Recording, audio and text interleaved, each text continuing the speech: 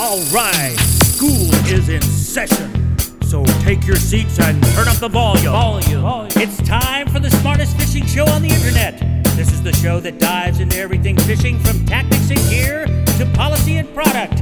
Here he is, the fishing professor, Professor Sid Dobrin. So stick around, you might learn something. All right, welcome to the Inventive Fishing Professor Rodcast. I am Sid Dobrin, the fishing professor, and I've got a great episode for you this week, because this week I'll be talking with Steve Woolf of Pure Fishing. Steve is a category manager with Pure Fishing who focuses on Berkley brands of saltwater lures. So we'll be talking about that iconic brand Berkley and about strategies for using Berkley lures. And during this week's bourbon break, I'll rattle on a bit about Clyde and May's original Alabama whiskey. And then, you know what? I'm going to count down my top 10 pompano lures. Hey, before we get into all of that, though, and in my ongoing effort to educate you all in all things fishing, I read a really interesting piece of data the other day about tackle sales.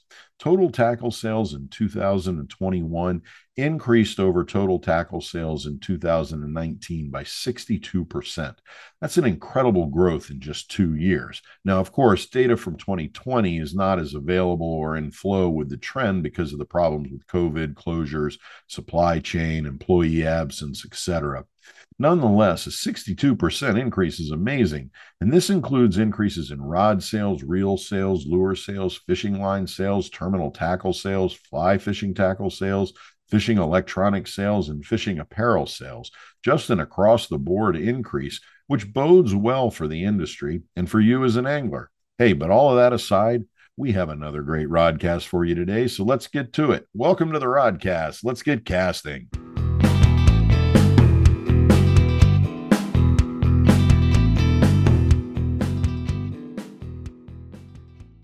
All right, I am thrilled to welcome Steve Woolf to the Rodcast today. Steve is a category manager with Pure Fishing who specializes in the Berkley brands of saltwater lures. And as you know, Berkley is one of the most iconic brands in all of fishing. Berkley is a comprehensive tackle company providing top-tier gear in freshwater lures, saltwater lures, rods, reels, hooks, tackle management, line management, tools, knives, and so much more. Berkley is as synonymous with fishing in the U.S. as is any brand out there. There's probably not an angler in the U.S. that hasn't at some time in their fishing career used a Berkley product. And I'd bet a dime to a dollar that most of us learned to and then cleaned our first fish with that classic Berkley wooden-handled fillet knife. But Steve specializes in Berkley saltwater lures, so we're going to take a deep dive with Steve today to really get a handle on the success of some of Berkley's premier lures, and we'll tap him for some insider info for fishing some of those highly productive baits. Now, I do have to give you a heads up too, and this is for Steve's sake. I may have to tone down the questions today and slow up my questions for a little bit because Steve's a vol, and we accommodate the less fortunate whenever we can. But Steve, thanks for being on the most hostile fishing podcast on the internet. Welcome to the Rodcast.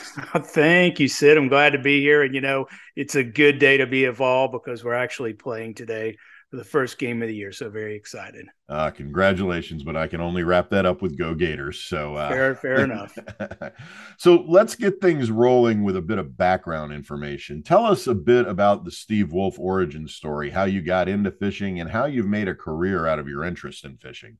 Absolutely. You know, I think it's interesting. It's been fun. I started out in apparel, honestly. I've got, decades of experience in apparel, working in team license sports. And I was sitting in, my office at Majestic Athletic in Pennsylvania and just said, man, there's got to be a way to do this for fishing somehow. And fishing's always been my passion. I've been inshore fishing for 22 years.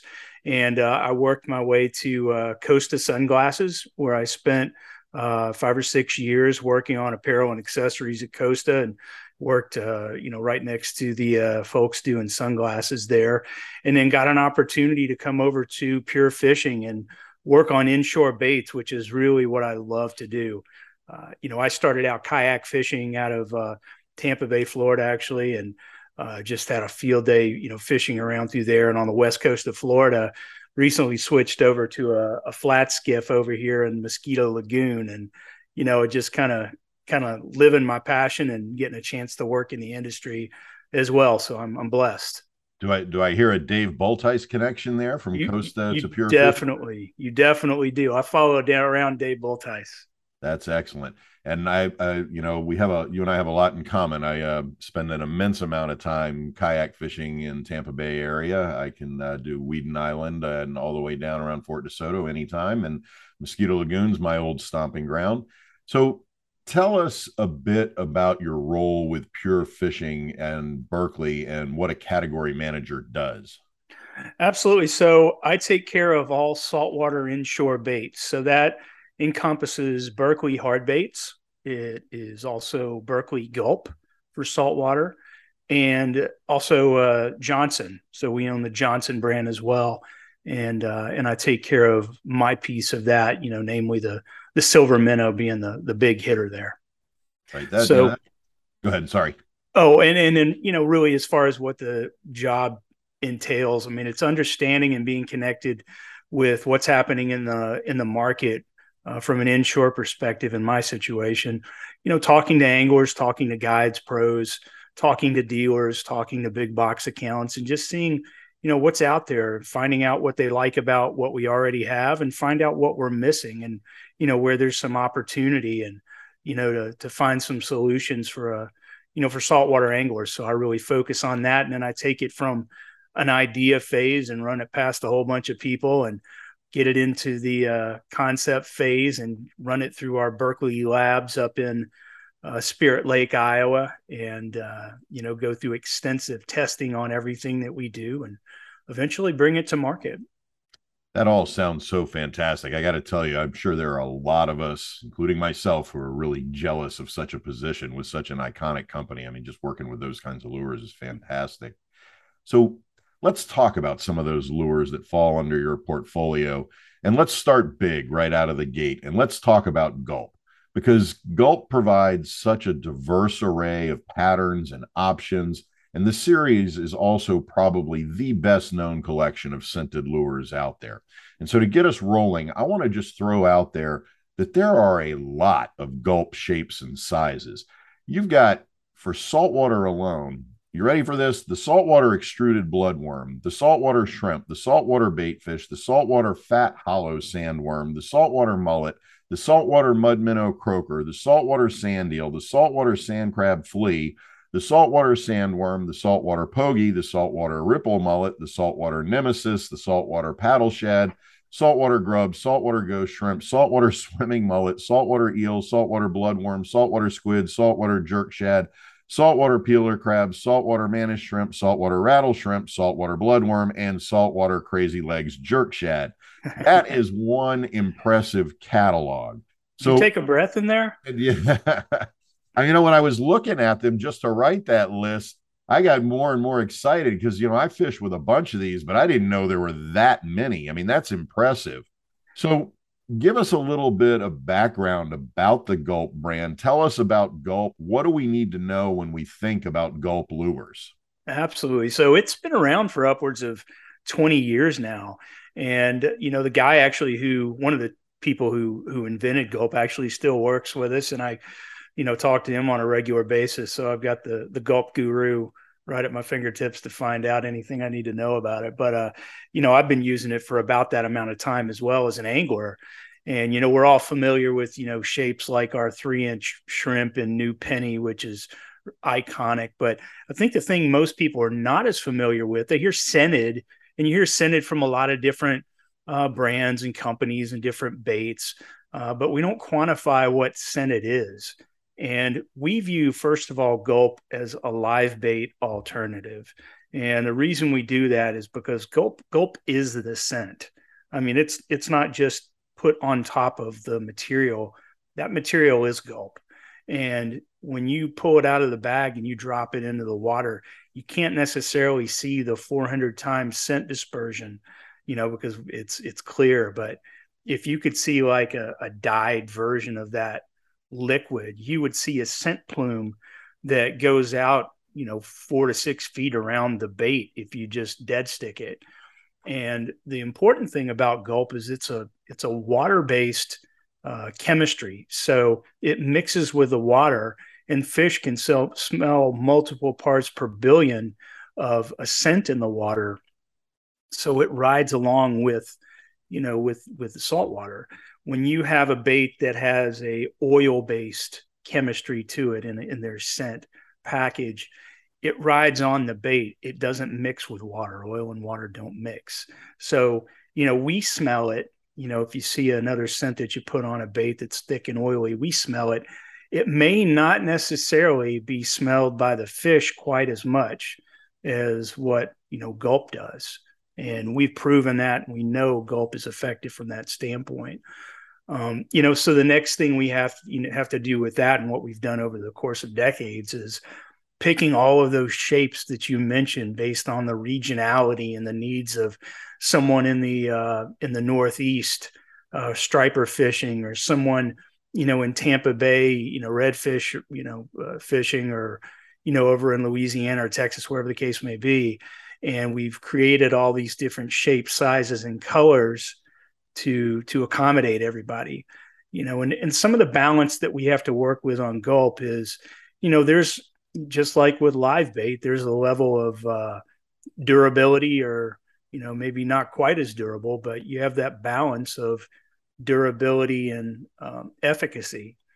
And, we work that balance with gulp on a regular basis between the shapes of how hard does it need to be and still give the swimming action that a paddle shad may need to give, versus our new gulp surf bites that we just came out with, which, is a surf fishing bait that you can cut from a strip.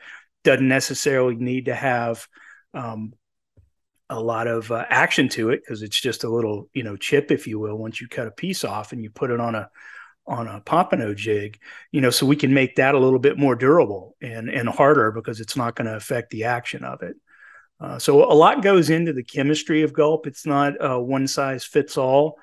It's really based on the, the shape and the size and the purpose for how you would fish gulp. That's really interesting. There's one thing I've been trying to figure out, and I'm wondering if you can clarify for me. Can you clarify the difference between gulp and gulp alive? For example, there's both gulp saltwater paddle shad and gulp alive saltwater paddle shad. Exactly. So the liquid that you see in gulp, I mean, we bounce back and forth with this internally as to how to call it and how to message it in the market. The gulp alive pints and half pints that you get, you have that extra gulp juice in there, if you will. And what that allows you to do is take a shrimp out, fish it, and then you may have had it in the water for a little while. You can take that, drop it back in the house. It will recharge in that liquid. The chemistry of gulp that comes in the pints and half pints may be a little bit different in some of the components that we use to develop those compared to what's in a bag. And I can't go into a ton of detail on that, but I will say, for instance, there's been some baits that we put a little extra fleck or flake in a gulp shape that we would have in a bag, but it doesn't react well when you put it in suspended in that liquid. So we don't offer that colorway in that liquid. So there's a little variation. Honestly, that's one of those areas where, from a trade secret standpoint, they asked me, "Do you want to sign a non-disclosure and learn about it?" I said, "No, I'm good with that. You've told me what I need to know." But that sums it up. That's really interesting. And so, where do power baits fit in that pedigree then? Sure. Well, and we have two other technologies, and working across the spectrum of scent dispersion, using that as a key factor here. We have on the bass side, on the freshwater side, Max Scent power bait, which is a PVC based bait that accepts the Max scent and it disperses it out better than just the basic power bait. So that one does have scent and taste to it. So if a fish smells it from a long distance away and comes in and bites it, and it's like, yeah, that's what I'm smelling. It smells so good. Very similar to gulp. Gulp has probably our largest scent dispersion. Max Scent, Power Bait Max Scent has our second best scent dispersion. And then Power Bait is about taste, really. So it's a PVC based bait.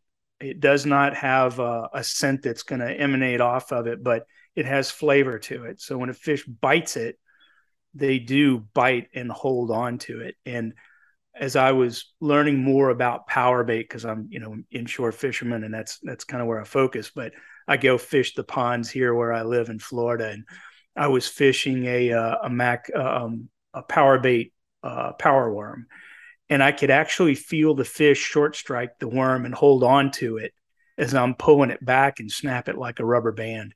And that happened to me 3 times. The first time I had fished a power bait power worm 3 times in a row, probably the same fish, and was amazed by that. And then I got to see it in the labs and see what I was experiencing out in the ponds.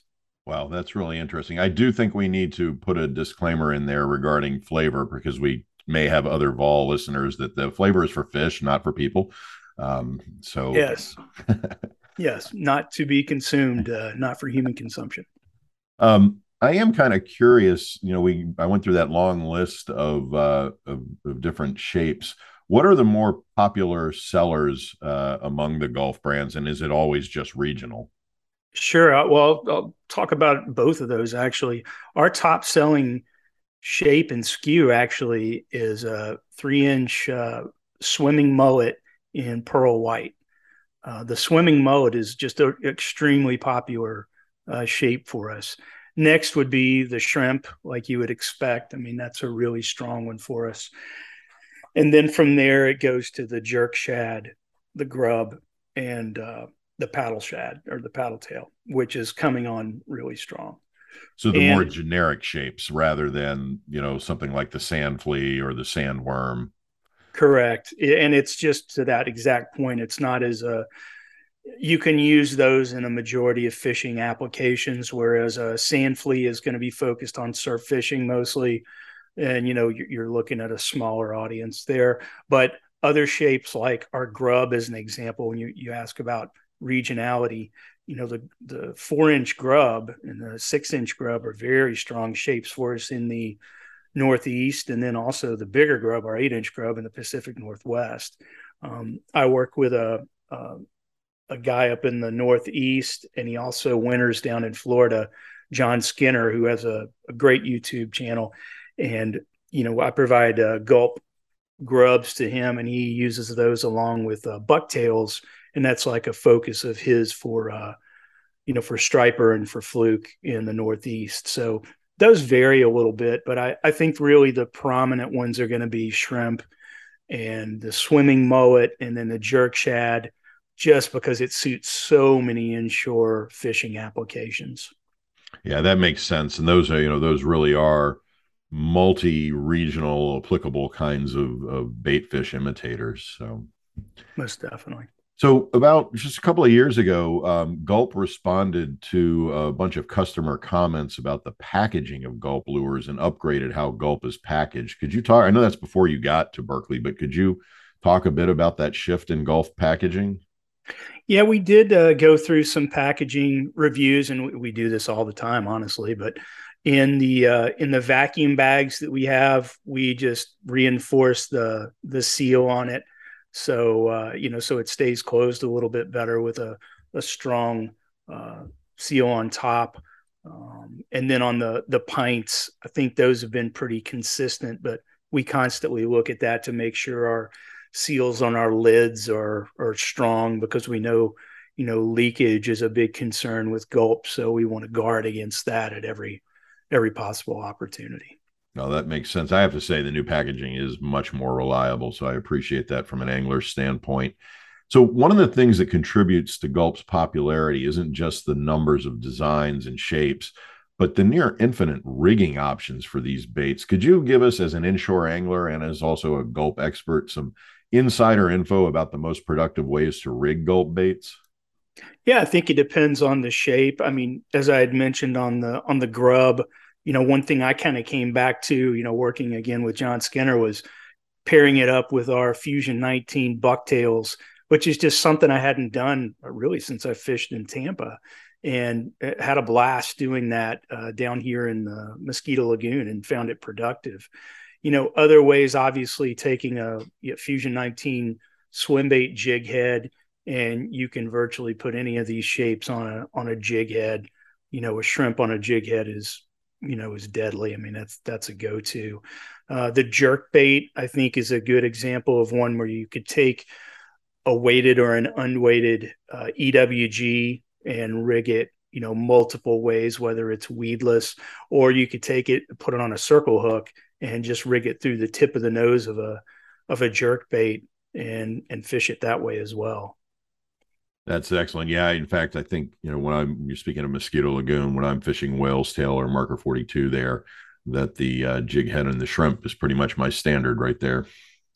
Yeah, most definitely. It's I've played around with our shrimp a little bit, like in the larger size, and played around with it, rigging it backwards and just cutting the tail off and putting it on a jig head so it looks more like a fleeing shrimp, and moving it a little bit quicker when the water's a little warmer and fish are a little bit more active.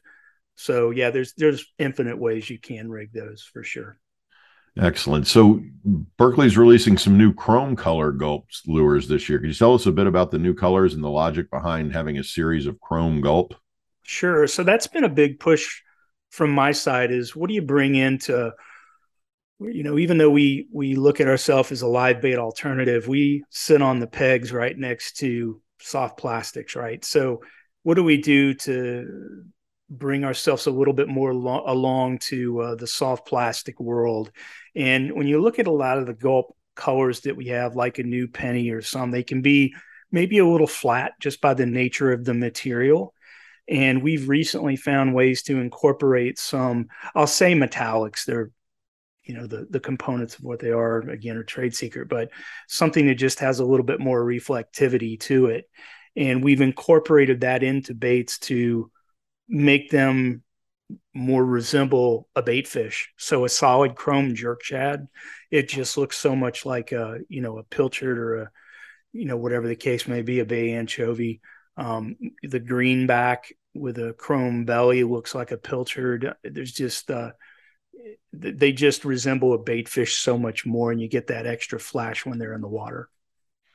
Can't wait to see those. So speaking of new lures, Berkley is also introducing a new saltwater crankbait this year, the Juke. Could you tell us a bit about the Juke and the thinking behind it? Yeah. So when I joined the company, we had some good top water baits in the line. We have our cane walker, our hijacker, and then our jaywalker in a couple of different sizes.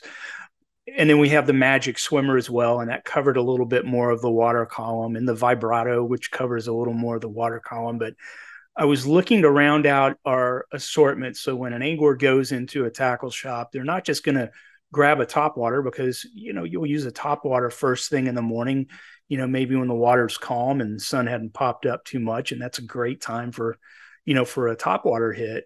I wanted to get more suspended baits into our line. So the Juke is a tall-sided crankbait, basically, or even a slash bait or twitch bait if you want. It's lipped, but it gets down in the water column about 3 to 5 feet and just has an amazing amount of side-to-side roll and flash. I've been able to fish that bait for about 1.5 years now, and I've found it very, very productive. I've fished with probably a few folks, Jeff Weekly, in Louisiana, and a few others. We had great success with that bait. In particular, the 85 millimeter version of it in a chrome chartreuse was just super effective. So been really, really impressed with the Juke. When we were looking at shapes to bring in, that one we just saw from an action standpoint worked. From a field performance standpoint, it just worked. And it was just a no-brainer to pull into the line. What you will see from us as we continue to build out our line, we want to bring in shapes that will be our iconic shapes of the future. You've got, brands out there like Yozuri with a crystal minnow, or the, Rapala X-Wrap, or whatever, the various other brands. our cutter, as an example, is going to be one that will be our iconic jerk bait. This juke will be our iconic, tall-sided jerk bait. Our jaywalker will be our iconic topwater. And you're going to see us continue to build those sizes out and the colors out and not move away from them. So we want it to be, to gain the notoriety that some of those other brands have, where just an angler says, I have to have a Berkley jaywalker in my tackle box. I have to have a juke in my tackle box. So given that then, and crankbaits are, they really gained their popularity in bass fishing and transitioned over to saltwater. Could you tell us when we should go to a crankbait like the juke and offer us some strategies for when crankbaits make sense inshore? Sure. I think the great thing about a crankbait is it is such a versatile bait.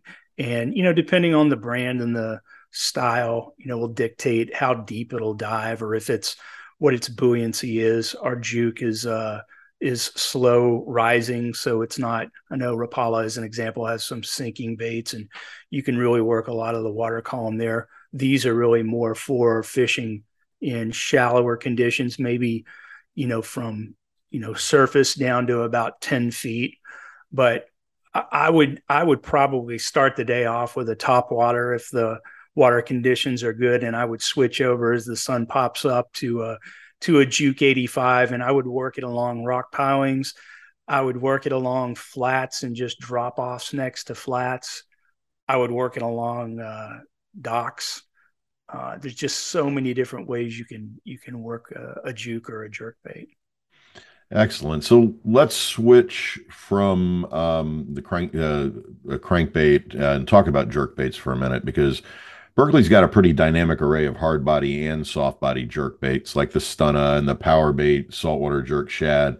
And we're seeing jerk baits growing in popularity among saltwater anglers. So would you tell us about the primary characteristics of a jerk bait and what distinguishes a saltwater jerk bait from a freshwater jerk bait? I'm also interested in hearing how anglers can distinguish between jerk baits and other lures like crankbaits and swim baits. It's kind of funny when I listen to people talk about those three, just focusing on the hard bait side, how a lot of them get to be pretty interchangeable. And I do think you're seeing a convergence between freshwater and saltwater inshore fishing when it comes to bait shapes and sizes and actions. From a jerk bait standpoint, I mean, typically you're going to see a build, long, sleek-bodied, hard bait profile that's going to resemble a bait fish. I think in freshwater, you'd probably see maybe a combination of 2 hooks and then also a 3-hook setup.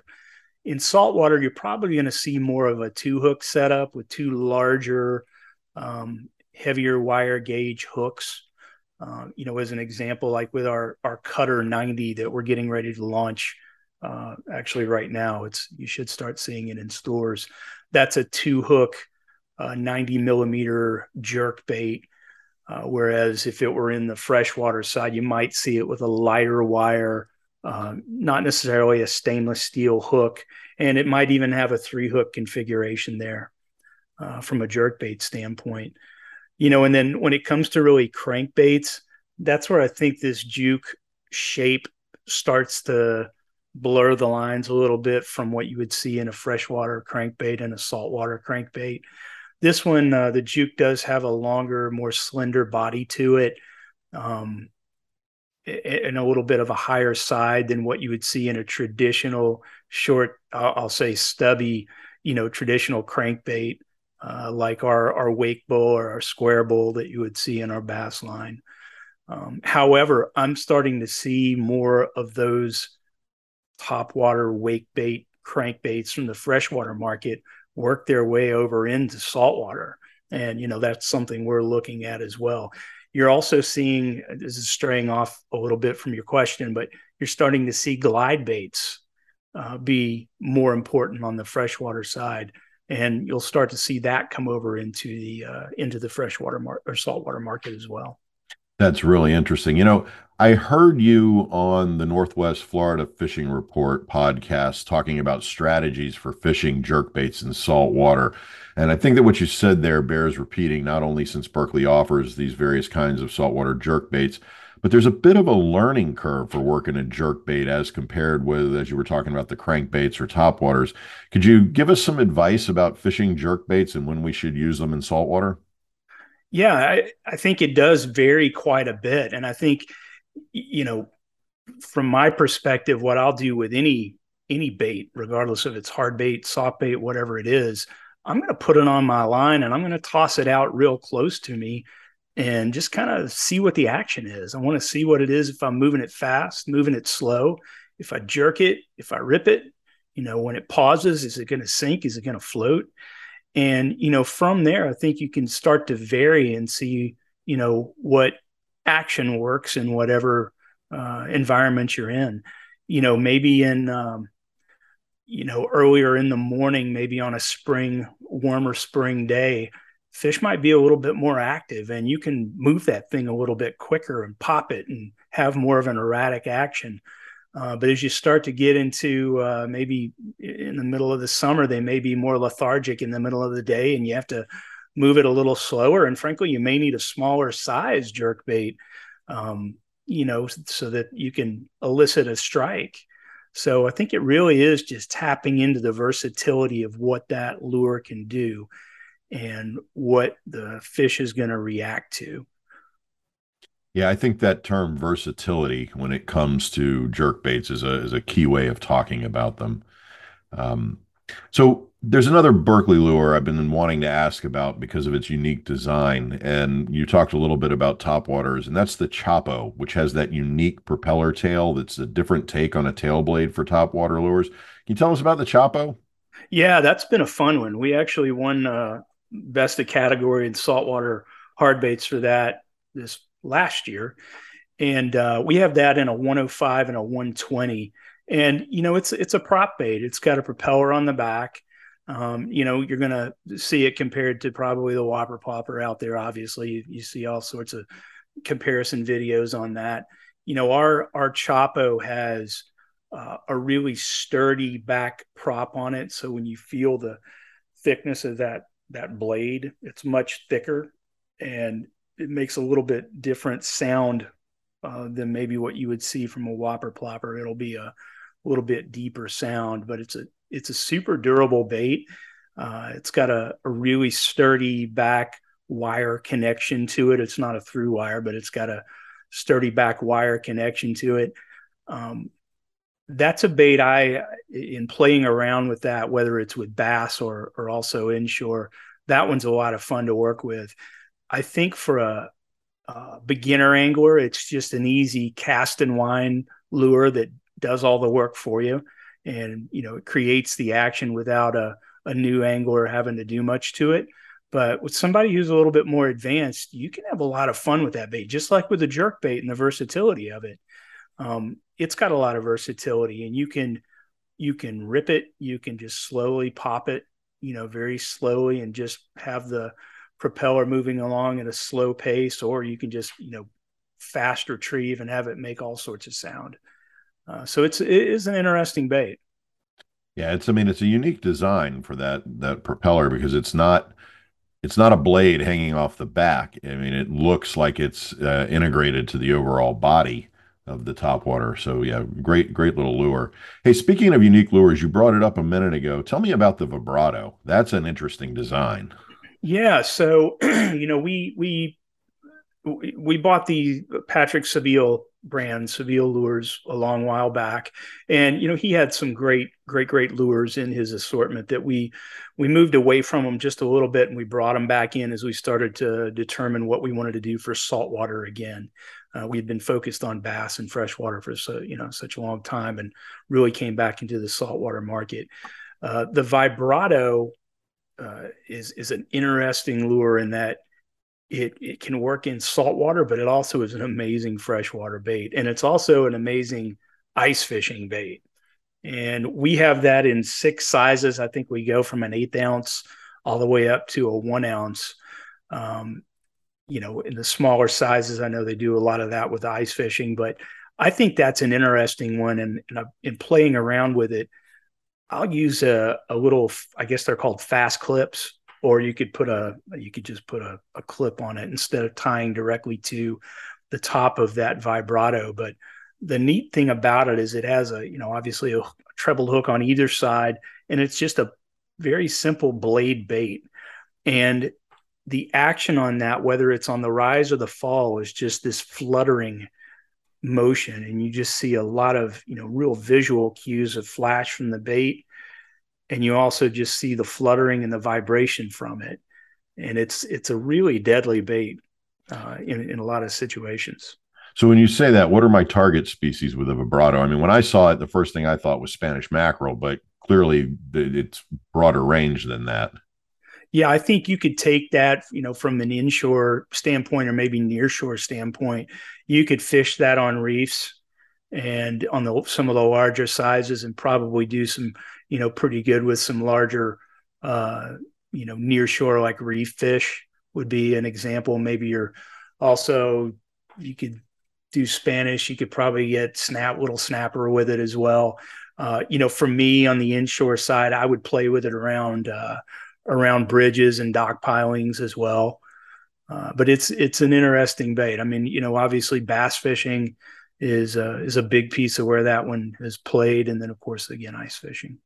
Yeah. And since you mentioned Mosquito Lagoon earlier, as you're talking, I'm thinking maybe in that deeper water there at Hollover Canal, up near in the middle of the lagoon would be a neat place to run that in the deeper water there for those bigger bull reds. Yeah, that would probably work. It'd be interesting. So you've given us some great info on a bunch of new stuff, but what other news, what can we expect from Berkley in the near future? Well, our direction really is to continue to build out our hard bait story and some of the shapes that you're seeing us launch to fill in some gaps there. So the Jaywalker, you're probably going to see some size extensions on that. Our cutter, you are going to see some size extensions on our cutter as we build that story out from a jerkbait standpoint. The Juke, you're going to see size extensions there.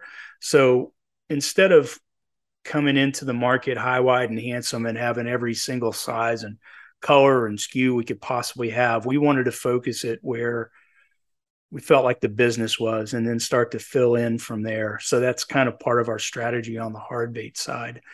On Gulp, you're going to continue to see us looking at shapes where it makes sense to bring in new shapes. And if there's an old shape that's not doing so well, we may move away from that. You'll continue to see us moving along the lines of color stories. So the chrome story will continue. And then we've got some other exciting things coming down the pike here pretty soon that are, I think, pretty earth-shattering for Gulp colors. So excited about that for next year. I can't wait to see that. And Steve, this has all been great, and I really appreciate all this fantastic and insightful information about these Berkley saltwater lures.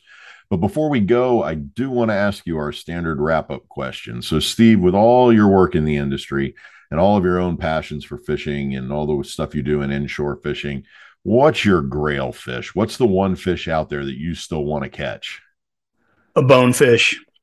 Really? I mean, honestly, it's just I target inshore species around, as I'd mentioned, around the Florida snook, redfish, trout. Every once in a while, I'm lucky to get a tarpon, but I want to catch a bonefish. Maybe a permit would be pretty cool too. I think we can connect you with the right people for that inside Florida. That's for sure. Yeah, that would be good. Those are two I've yet to get a hold of in a meaningful size. So definitely want to get those. Oh, those are great grail fish. Some of my favorites to go after. Steve, I can't thank you enough for taking the time to talk with us about all these great Berkley lures. I know that given what you've said today, I'm going to be paying a lot more attention to how I'm fishing with that Chapo, and I'm going to be putting the jukes in the water as soon as I can get some and get out there on the water. So I'm really grateful for what you've taught us today. And I'll admit, I'm kind of impressed that Aval has this much knowledge, but in all seriousness, thanks so much for being on the Rodcast. My pleasure. Thanks for having me, Sid.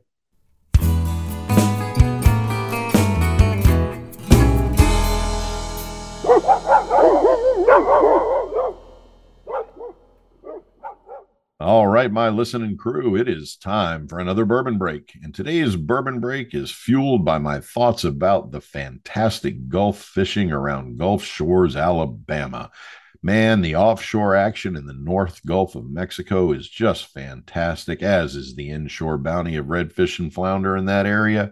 So, with that in mind today, I want to take a look at Clyde May's original Alabama whiskey. Now, back in episode 1.4 of the Fishing Professor Rodcast, I talked about Clyde May's straight bourbon whiskey. So I think it's time to take a look at Clyde May's original Alabama whiskey. Now, in that first Clyde May bourbon break, I provided an overview of the interesting Clyde May origin story, and since it's been about 6 months since I talked about that story, I think it's well worth the recap to get a better sense of the Clyde May origin so we can talk about Clyde May Bama whiskey. You see, the story of Clyde May, it's a great story, one of those kinds of true American outlaw hero stories. You see, Clyde May was born back in 1922, just before the Great Depression. And as soon as I say that, you're thinking, all right, the Great Depression, this is going to be a John Steinbeck quality story, one filled with toughness and true American grit. Anyway, during World War II, Clyde May served in the 77th Infantry Division, commanding a rifle squad and earning a Bronze Star, recognizing his heroic service in combat. He also earned the Purple Heart, as you know, for being wounded in combat. That wound sent him back home to Alabama, where he took up distilling and became the most wanted moonshiner in Alabama, though some folks say he was the most wanted moonshiner in the country. Them damn revenuers, as the movies like to depict it, ended up catching up with Clyde, and he ended up doing an 8-month stretch in federal pen at Maxwell Air Force Base in Montgomery. And as you might imagine, as soon as he got out, he started his stills right back up. So basically, Clyde became the most legendary bootlegger around. From around 30 years, from the 1950s to the 1980s, Clyde was turning out about 300 gallons of shine a week using the still he designed. His shine was getting famous too, as it was much better quality than what other bootleggers were producing. Clyde mostly sold the shine as corn liquor, unaged, just straight off the still. But he did cask some of it in charred barrels with some dried apples for flavor. He'd aged the cask whiskey for about a year, claiming that the hot Alabama summers accelerated the effect of aging, requiring only 1 year instead of the minimum of 2 required for bourbons to be called bourbons. Now, interestingly, when Clyde got out of Maxwell Air Force Base, the same guy who convicted him, Attorney General John N. Mitchell, well, he was sentenced to 2.5 to 8 years in prison for his role in the Watergate break-in and cover-up. Now, Clyde May died in 1990. His son Kenny wanted to honor his father's memory by producing legal whiskey from his dad's recipe. And in 2002, working under Kentucky Bourbon Distillers Limited of Bardstown, Kentucky, and overseen by master distiller Evan Kulsveen, Kenny started turning out whiskey legally under the name Conecuh Brands. Sorry, I lost my tongue there. Conecuh Brands. In April of 2004, both houses of the Alabama legislature voted to name Conecuh Ridge Alabama Fine Whiskey the official state spirit. And for a few months, you could buy it in a few liquor stores in Alabama, Georgia, Tennessee, and Florida. But in 2004, it became really hard to get, and most stores stopped carrying it. The word is that there was just too much trouble getting stock to the stores. That same year, Kenny May pled guilty to 2 misdemeanor charges in Alabama for selling liquor without a license. The result was that the Conecuh Ridge lost its distribution license and couldn't sell liquor in Alabama. Like father, like son, I guess. And after all, Clyde May brand motto is literally, it's better to break a law than to cut corners. So in 2009, Spirits Acquisition Corporation out of Dallas bought Conecuh Ridge, and the Clyde May brands were revitalized. Now, Kenny May died back in 2016, the same year that the company released the Clyde May straight bourbon whiskey that they sell. And in 2017, Clyde May's Whiskey announced their plans to build a distillery in Troy, Alabama, about 20 miles away from where Clyde had his still. Interesting side note that until 2013, it was illegal to distill spirits in Alabama. So all this adds up to one of those rough and tumble post-depression, prohibition, and World War II tough guy images that Clyde May uses to market its whiskey. Even if the bottle is designed to look like what we want from a bootlegger, complete with a picture of Clyde himself, sleeves rolled up, ready to take on them damn revenuers to protect his still. And that brings us to the Clyde May Original Alabama Whiskey. The eye of this whiskey tells you straight away that this is a different sort of whiskey. It hints at the browns and ambers of bourbon, but the defining color is a deep red, like a red wood stain, leaning into a bronze color, but with more red than yellow. The Alabama whiskey boasts a mash bill of 55% corn, 12% wheat, and 15% barley. And it comes in as an 85 proof whiskey, and it's aged for 4 years in oak barrels. And then, according to the Clyde May pages, it's finished with a hint of apples. And those apples show up in the nose as a kind of sweet green apple scent, along with vanilla and popcorn and some dried fruits. Palate is also sweet with strong overtones of caramel apple and butterscotch. There's also spice here, like cinnamon and allspice, a very autumnal taste. I like the flavors that come out in this whiskey. It isn't a flavored whiskey like some of the apple or honey bourbons that are out there, but the flavors are predominant enough that they take center stage in this palate. That spice lingers in the finish with a little black peppery taste showing up too. The finish is not what I'd call a long finish, but it's also not a short finish. It hangs around long enough to be pleasant, but not overbearing. I should say, too, that in addition to its pleasant taste, one of the great things about the Alabama whiskey is that it lists for about $33, and it's worth every dime of that. There's no doubt that I like this Clyde May's Alabama whiskey and like to have a bottle around. It's not a top-tier whiskey, but it's a good, enjoyable whiskey that's worth the pour. And those are my thoughts about Clyde May's Original Alabama Whiskey. Hey, as a final note in my regular disclaimer, as always, please keep in mind that the Fishing Professor Bourbon Break reviews are not sponsored. The distillers have not sent me samples, nor do they influence my reviews at all. Though, of course, as always, I am open to sponsorship, bribery, and extortion. The bourbons I review are purchased out of pocket, and my reviews are based on the keen sense of bourbon know-how developed over many years in many of this country's finest watering holes, drinking establishments, dives, pubs, honky-tonks, and back alley speakeasies. Hey, speaking of, let me give a quick shout out to Whirl Brothers Bar and Restaurant on 17th Street in Virginia Beach, one of the great classic bars of the Va Beach area, a place that I blame for more hangovers than any one bar ought to be able to claim responsibility for. Whirl's is as beach bar as it gets and well worth stopping by after you get off the water. And just as a reminder, when we drink, we get drunk. When we get drunk, we fall asleep. When we fall asleep, we commit no sin. When we commit no sin, we go to heaven. So let's all get drunk and go to heaven. As always, if you have comments about this week's Bourbon Break, feel free to email me at sid@inventivefishing.com. And now, back to the water.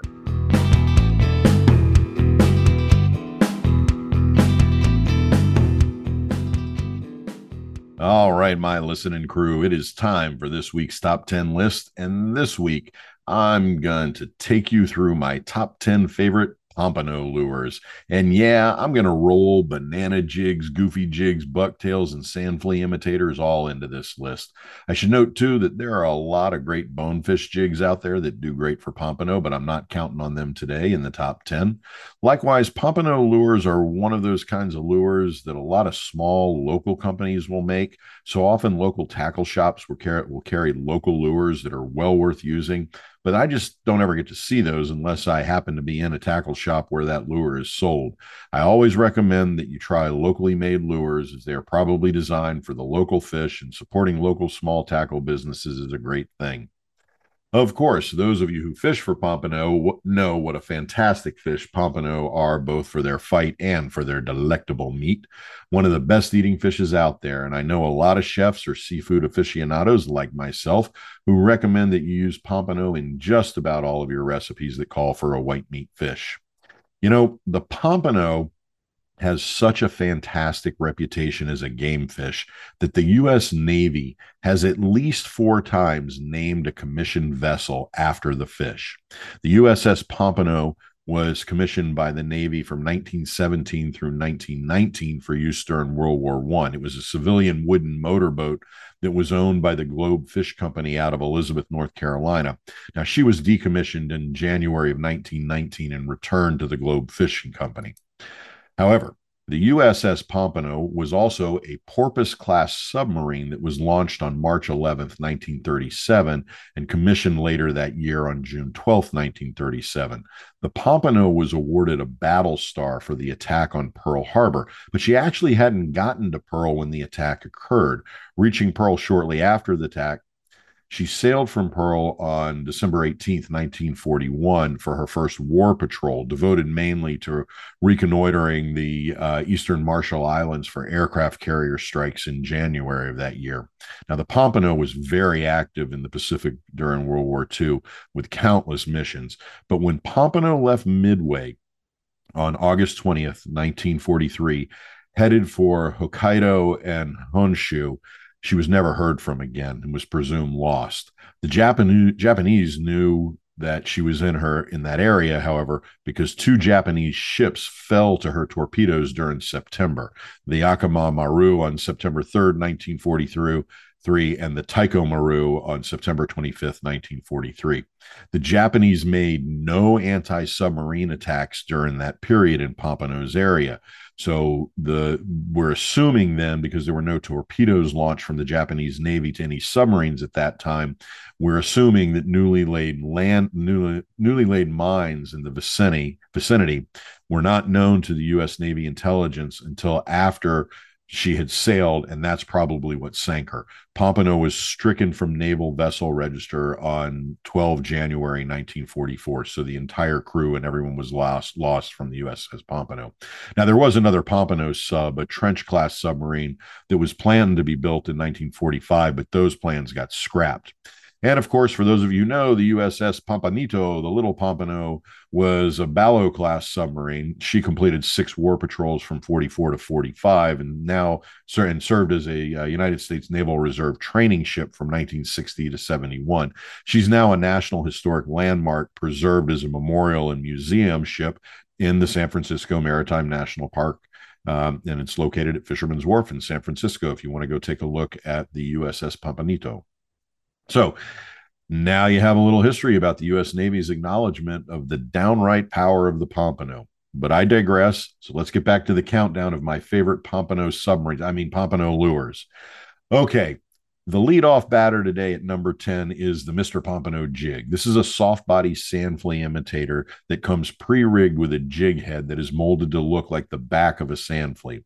They're 1¼ inches long and weigh in at 3/8 of an ounce. So they do best on light tackle. They come in 3 color options. The one real drawback of the Mr. Pompano jig, though, is that they come in packs of 5 for about $30. All right, so sticking with the sand flea imitators at number 9, I've got the Berkley Gulp Sand Crab Flea. Of course, the main feature of any Berkley Gulp bait is the scent dispersal. And the sand crab fleas are supposed to give off a scent that specifically mimics a sand flea. These are unrigged soft bodies that require you add a hook or a jig head, so you can rig them in your preferred method. They come in 3 color options, and they come in packs of 12 for about $10. Okay, at number 8, I really like Tsunami's Fluke Ball Jig, which is a different kind of lure from all of the other lures in this list. The Fluke Ball Jig is what is known as a naked ball jig, and the design is borrowed from fluke fishing in the North. The naked ball jig is a relatively new kind of approach to the pompano market, but it's a really effective lure. The design consists of a round jig head and a single hook, but instead of being molded together, they connect via a small chain. So think of it like this. There's a round jig head, which instead of a hook has a small barrel swivel that connects to a small chain, which then connects to the hook, usually a bucktail hook. Now, the thing is, some of these ball jigs can be as big as 8 ounces, which is way too big for pompano. So look for the smaller ones in the 1 ounce and smaller size. Okay, and to focus there, like I said, I like the Tsunami's Fluke Ball Jig for this. All right, at number 7, I want to give props to Dogfish Tackle and Marine's Crazy Jig, which is a type of banana jig. Now, Dogfish is one of those local tackle shops I was just talking about before, and they're located in Seminole, Florida. And their Crazy Jig is just a great pompano jig. It's a simple design with an arched-coated lead body surrounding a strong hook. They come in 6 color options and come in sizes ranging from 1/4 ounce to 3/8 of an ounce, so they're perfect for light tackle fishing. Just a great, no-frills, effective pompano jig. And here's a quick pro tip for the Dogfish Tackle and Marine Crazy Jig. Tip the hook with a piece of shrimp or a piece of fish bites. And no, you do not have to go over to Seminole to get them, though if you're in the area, you should check out the store. It's a great tackle shop. You can easily order them online from Dogfish Tackle's webpage. All right, at number 6, I'm going to jump from the small local tackle shop to the monster on the block, and that's the Bass Pro House brand Offshore Anglers Pompano Jig. And here I'm talking about both the Pompano Jig and the newer Pompano Jig Deluxe. Now, really, these are just smaller bucktail, but these are just kind of like small bucktails. But anyone who fishes bucktails for pompano knows you need to trim the tail short so it stops just behind the bend of the hook, hiding the hook, but not much past the hook. The Offshore Angler Pompano jigs come with that shorter tail already making the bucktail in that compact size. The original model of the Offshore Angler Pompano jigs come in 5 standard color options and in 3 sizes, 1/4 ounce, 1/2 ounce, and 5/8 of an ounce. The deluxe version come in the same sizes, but come in much more dynamic color options, and they include strands of flashabou or marabou in the bucktail, giving more reflective flash to the tail. The regular version comes in packs of 3 or 4. The regular version comes in packs of 3 for $4.50, and the deluxe come in packs of 2 for just under $5. Okay, bringing us to the midway point. And yes, the USS Pompano was involved in the Battle of Midway, serving to cut off any Japanese vessels fleeing to retreat from Midway. But I digress again. And we are at the midway point of the top 10 at number 5. I'm going to go with the Buccaneer Wiggler jig. The Wiggler jig is another banana or crazy jig style. The jigs are clear coated in 6 color options and come in 1 8-ounce, 1/4 ounce, 1/2 ounce, and 3/8 ounce sizes. Love the wobble and the action of these lures. Look around when you're buying them, though, as I've seen them for $1.30 for a pack of 3 in one place, and then a 2-pack for $1.50 in another, and even as much as $5 for the 2-pack in other places as well. Rolling in at number 4, let's go with Boone Baits Pompano Jig. This is another bucktail style jig that features a bullet head and a very tightly cropped bucktail. They come in about 4 color options and can be found in 2-packs for about $7 or in 3-packs for the same price. These are just solid, fundamental bucktail jigs for targeting pompano and well worth having in your pompano arsenal. Your pompano arsehole. Sorry, your pompano arsenal. At number 3, I'm going to point to Wahoo Fishing Products Egg Pompano Jig. Now, like the Boone's Bait Pompano Jig, the Wahoo Egg Pompano Jig is a basic short crop bucktail jig. However, unlike the bullet head of the Boone's Bait model, the Wahoo Fishing Products Eggs Pompano Jig is rigged with an egghead jig. They come in packs of 3 for about $6, and you can get them just about anywhere that sells tackle. All right, at number 2, rather than calling out a specific pompano lure, I want to give props to Hunting and Fishing Depot's entire line of pompano jigs. And I recommend that you go online and buy one of their pompano jig boxes, which comes loaded with 24 of Hunting and Fishing Depot's traditional pompano goofy jigs, pompano jigs with teasers, jigger fleas, and pompano crushers. I love all of these pompano lures, but especially want to point to their pompano jigs with the teasers, and certainly their uniquely designed swinging pompano jigger fleas, which incorporate a swinging jig rigged with floating teasers. Individually, each of these are fantastic pompano lures, but having them all together in a dedicated Hunting and Fishing Depot pompano jig box, which lists at $27.99, that's well worth the investment if you're targeting pompano, just like the USS Pompano targeted and destroyed 5 ships in 1942. All right. That brings us to the fishing professor's number 1 favorite pompano lure, which I will tell you about as soon as we do a quick recap of the others in today's list. At number 10, the Mr. Pompano Jig. At number 9, Berkley Gulp Sand Flea. At number 8, Tsunami Fluke Ball Jig. At 7, Dogfish Tackle and Marine's Crazy Jig. Again, it's a type of banana jig. It's number 6, the Offshore Angler Pompano Jig and Pompano Jig Deluxe. At 5, Buccaneers Wiggler Jig. At 4, Boone Baits Pompano Jig. At 3, Wahoo Fishing Products Egg Pompano Jig. At number 2, Hunting and Fishing Depot's entire line of pompano jigs and the Hunting Fishing Depot's pompano jig box. All right, that brings us back to port with my number 1 favorite pompano jig, and that's Skyline Fishing Company's pompano jigs, especially their wacky jumper and goofy dancers with teasers. I also like their peanut pompano bucktail, but my number 1 is the Skyline wacky jumper heavy-duty pompano jig with teaser. This lure has got great wobbly action and bounces along the bottom in a really enticing action. They're available in 3/8, half ounce, 3/8 ounce, half ounce, 3/4 ounce, and 1 ounce. They come rigged with 2X strong black nickel hooks, a hand-tied teaser, and are powder painted and cured and come in 42 color options, not to mention the 14 color options for your teasers. All around a great pompano jig. So that wraps up this week's top 10 countdown. I want to offer up a special thanks to the men of the USS Pompano for their sacrifice in the Pacific Theater during World War II. So that's the Fishing Professor's Top 10 and history lesson for this week.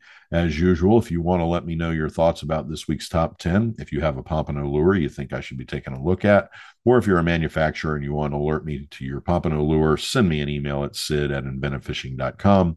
And as always, if you'd like a Fishing Professor's Top 10 about a particular fishing-related thing, just send me an email and I'll see about adding it to my list for future Top 10s. And that's it for this week's Top 10. So let's get back to some casting pod style.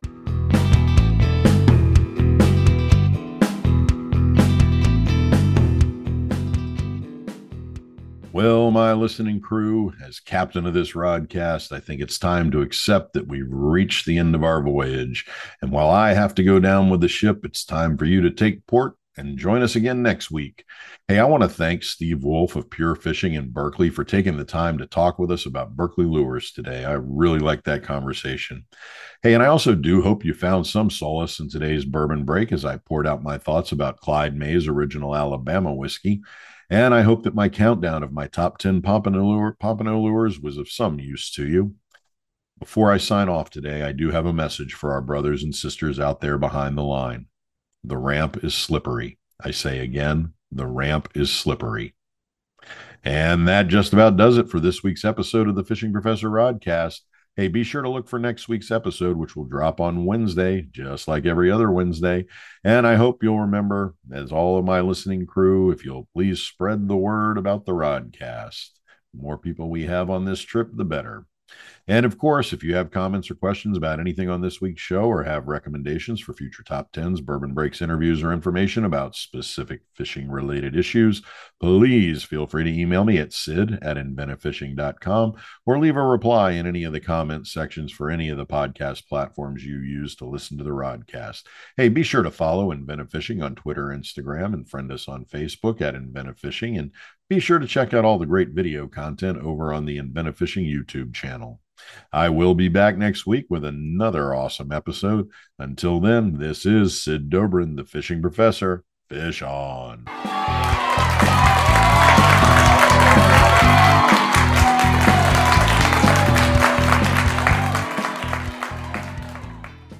The Fishing Professor Show is copyrighted by Inventive Fishing, LLC.